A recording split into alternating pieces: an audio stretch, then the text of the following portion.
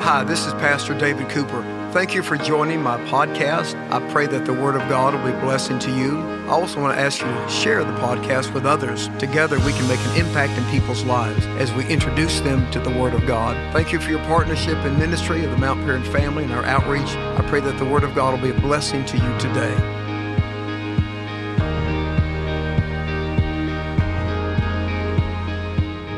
World religions, as well as the ancient Greek philosophers, emphasize humanity's search to know God. Some emphasize searching God through intellect, awareness, study. Others have emphasized finding God through emotional experience, esoteric, mystical experiences. But the Bible shows us a different perspective of God. It reveals that God is the one searching for us, and that we come to know Him as He reveals Himself to us. Rather than us trying to figure out who God is revealing Himself to us in creation. He revealed Himself in Christ, in the experiences of life. God is making Himself known to us. And the only way to really grow in the knowledge of God is for God to reveal Himself to us. And so you should always pray as I do, Lord, show me more of yourself. Help me to know you as you truly are, because only God can reveal Himself. And one of the ways that God revealed Himself in the Old Testament was by giving us His names. As we look at the Lord's Prayer, we're going to talk about the name of God. Now, Jesus teaches us in the beautiful Lord's Prayer to pray, Our Father who art in heaven, hallowed be thy name. Holy is your name. So here we have an understanding of the name of God, which reveals who God is. So the Lord's Prayer is teaching us how to properly think about God and how to approach God in prayer as our Father in heaven, knowing that everything on earth exists because of the God in heaven who created the universe. So He teaches us about true worship, honoring God, reverencing God, thinking correctly about God in this phrase, holy is your name. Well, what is the name of God? What does that mean, the name of the Lord? We read that so often in Scripture, the name of the Lord. Well, the first truth is that God's name reveals His nature. You know, there are times in the Old Testament when God changed a person's name, gave them a new name. Like Abram, he became Abraham, the father of all nations. Peter had a new name. Jesus called him Peter. He said, you were Simon, means a reed, like a blade of grass, but I call you Peter, a rock. Jesus changed his name, which emphasized that God was doing a new work in His nature and His character. So the name of the Lord means the essence of who God is. And God at times would give some different names. And there are even times in the Old Testament where people ascribed a name to God out of their experience because they came to know Him in a different way. So the name of the Lord, and when you read that phrase in the Bible, the name of the Lord refers to the full attributes of God, of His character and His works, His love, His nurture, His forgiveness, His grace, His power, His omnipotence, all these amazing attributes of God. The name of God sums up the essence of who God is, His character, His nature, and the way that He works and is active in our lives. The psalmist exalted the name of the Lord. Bless the Lord, O my soul, and all that is within me, bless His holy name. Psalm 103, verse 1. One of my favorite Psalms of David's. Bless the Lord, O my soul, and all that is within me, bless His holy name. And so the name is reflective of who He is as the Lord. In Proverbs 18:10, we read, the name of the Lord is a strong tower, and those who run to it are safe. In other words, who God is in His nature and His mercy and His power and His provision. Run to God and find safety. So the name of the Lord there again is a kind of a synonym, a phrase that embraces all that God is. Finally, we call on the name of the Lord, and that means to put our faith in the fullness of His divine nature, put our faith in who He is, His power, His provision, His faithfulness, His mercy. We use that phrase, I will call on the name of the Lord. David said that in Psalm 18:3, I will call upon the Lord who's worthy to be praised. So shall I be saved from my enemies. So we'll read that phrase often in the Bible. Let's call on the name of the Lord. Let's call on who He is. Let's call on His love, His mercy, His grace, His forgiveness. So the name of the Lord, the phrase, the name of the Lord, refers to all that God is. And Jesus teaches us to pray, holy is your name. The name of the Lord, it should be reverenced and honored.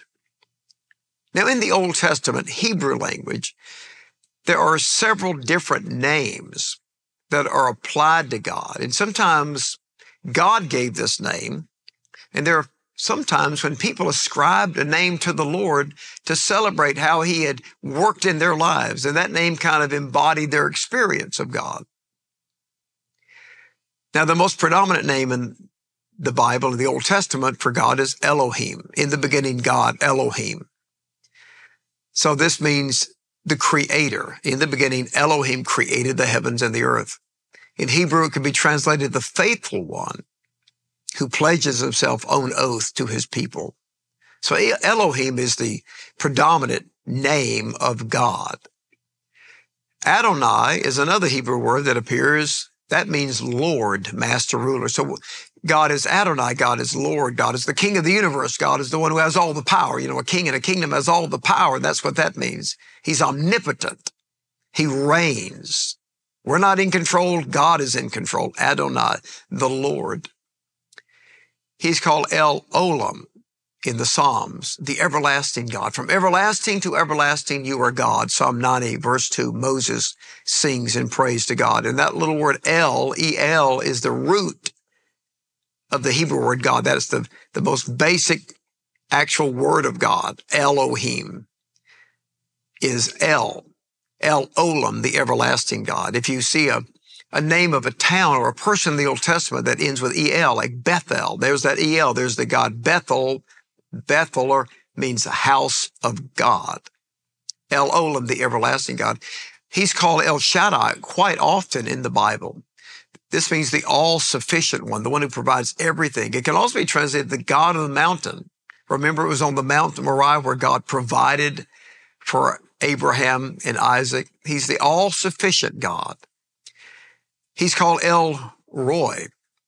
That was Hagar, the servant of Abraham and Sarah, when she was in the desert alone and thought that she was going to die with her son Ishmael in the heat of the desert. And the Lord suddenly brought her to an oasis, and she heard the voice of the Lord, and the angel visited her, and she named him El Roi, the God who sees me. She felt that nobody saw her. She was left. She was in a desert by herself, thought that she and her son would die, but there God came to her and spoke to her. And she gave him that name, El Roi. You are the God who sees me. Today, if you feel abandoned, you feel lonely, you feel left out, you may be in a desert, but no, God sees you. God has a word for you. And the greatest name of God in the Old Testament is Jehovah. You could pronounce it Yahweh. It means the eternal one who makes himself known. It means the self-existent one. You see, God doesn't need anything to exist. We need air and oxygen and food and water and each other. We need all kinds of things to exist. We're very dependent, but God is Jehovah. He is self-existent within himself. All of life emanates from his divinity. In the beginning, God. In the beginning, God created. God doesn't need anything in creation to exist because he created all things. So that's Jehovah, and he reveals himself. He's eternal. He never ends. He has no beginning of days or end of days, but he's also God who makes himself known. That's what Jehovah means. It can also mean he's the faithful, and this is often used in terms of his covenants in the Bible.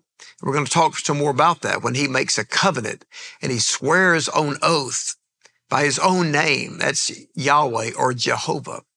So let's talk about that great name because it appears about 6,800 times in the Old Testament. This is the predominant name of God. This is the covenant name. This is the sacred name. This is the name that the Hebrew authors of the Bible and the copyists felt was so sacred they would never write it out. They abbreviate it. YWHW. We call it the Tetragrammaton, the abbreviation of this sacred name, because they never wanted to take the Lord's name in vain, so they never wrote it out. Well, this name, Jehovah, what does it mean? Where did it come from?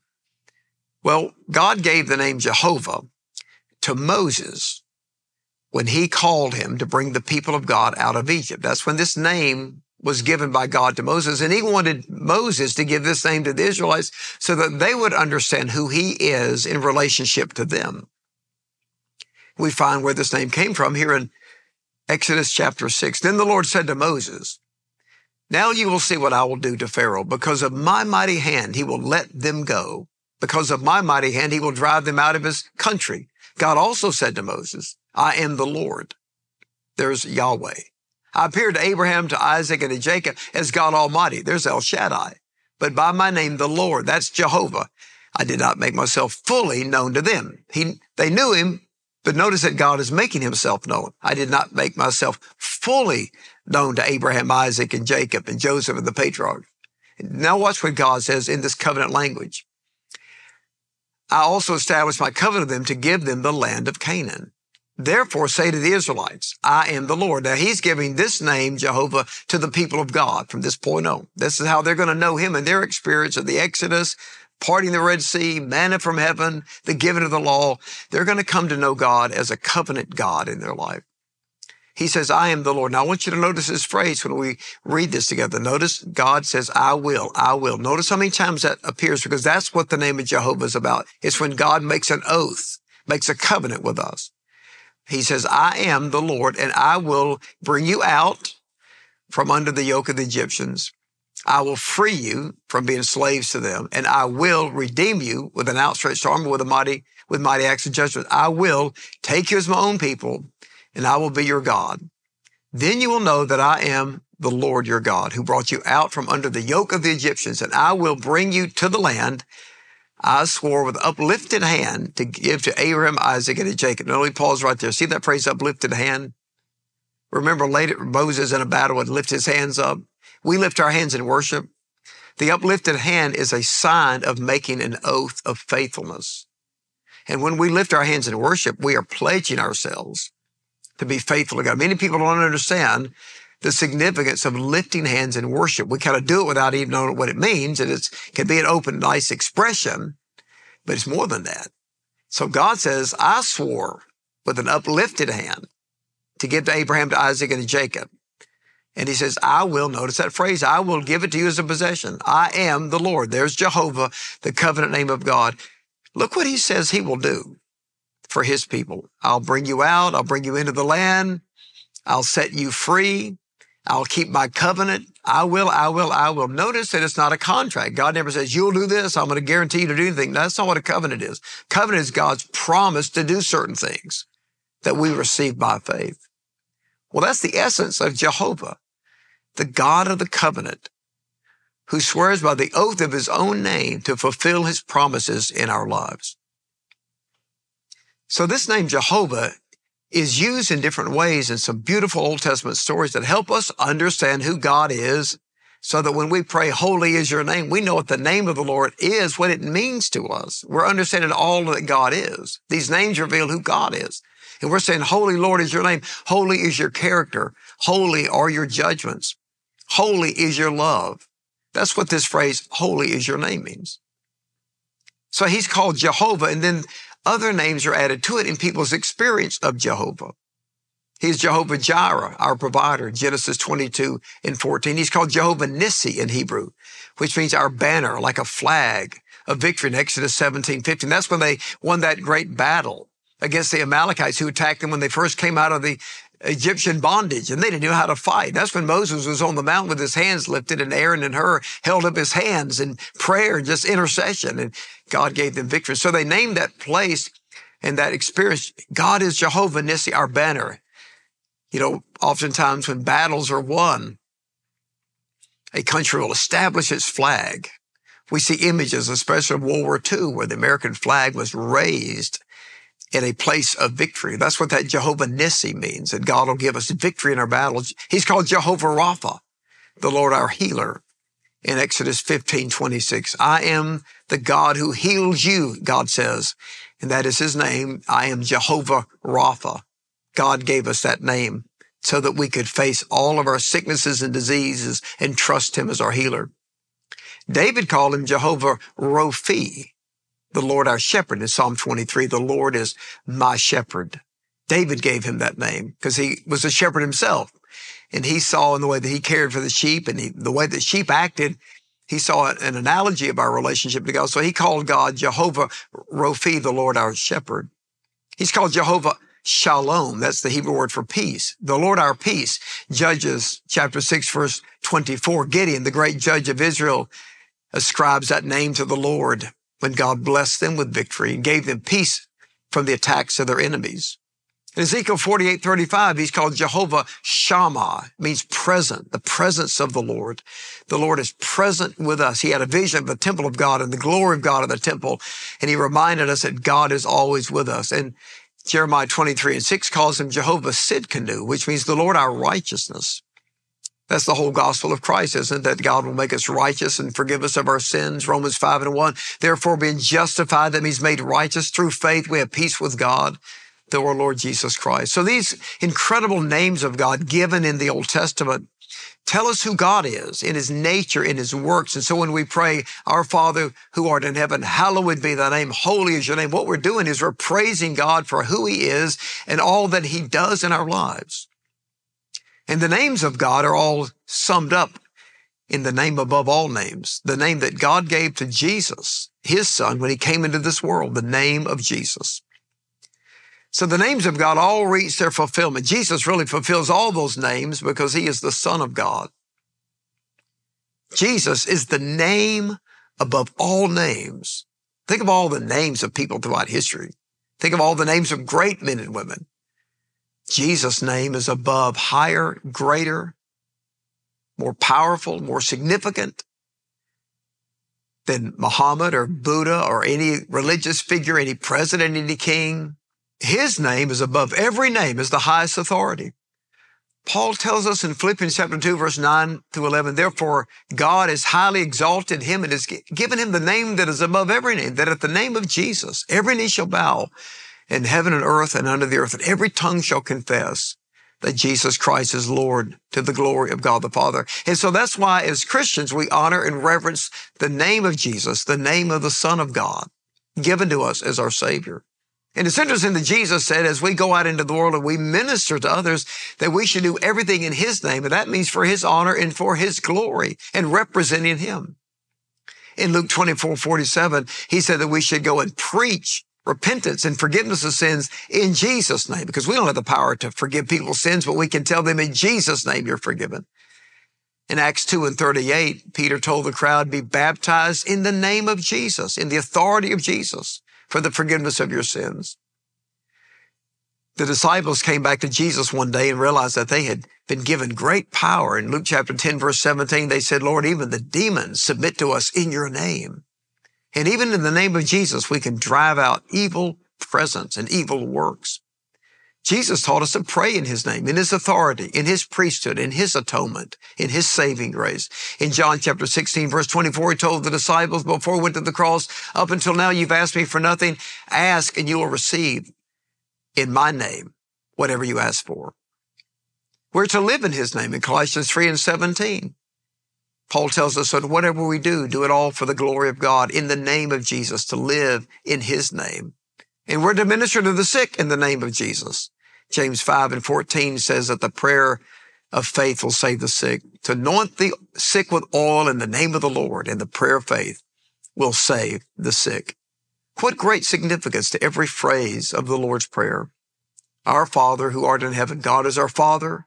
We are his children. Holy is your name. Lord, we reverence and we praise and exalt your love, your mercy, your power, your grace, all that you are, all that you have done in our lives. And as Christians, we boldly confess Jesus is Lord. If you've not accepted Christ your Savior, make that confession today. The Bible says if you confess with your mouth Jesus is Lord and believe in your heart God raised him from the dead, you will be saved. And as you have the opportunity to minister to others, you go in Jesus' name, pray for them in Jesus' name, share the gospel in Jesus' name, encourage them in Jesus' name. Let's join together for prayer. Father, we do praise you and we bless you today, and we from our hearts say, holy is your name. We honor and we reverence who you are, your presence, your power, your wonders of grace in our lives. Bless your people mightily today, I pray, in Jesus' name. Thank you for spending this time in the Word of God. I commend you for growing in grace, and I know that you're sharing these teachings with others to help them in their walk with God as well. Do me a favor, and I want you today, if you've not done so already, I want you to follow me on social media and follow Mount Paran. Let's get connected through social media. We stay in touch as the family of God. That way we stay in touch as a church family. You can also see many exciting things that we are investing in as a church to help so many people around the world. So You'll see personal messages I send out and tell you things about Barbie and me and what we're doing. So subscribe and follow us on social media today. And I want to thank you for your faithful support of the ministry, your generous giving, and your participation and service in the life of the church so that we can give the world hope in Christ. And I trust you have an incredible day. Thank you for joining me today as we've shared together the Word of God. Let me ask you to download the Mount Paran Church app today so that we can stay connected and you can see all the great services and resources available for you and your family. Follow me on social media and also the Mount Paran Church family. I look forward to seeing you in church to worship, on campus, and online. God bless you. Have an incredible day.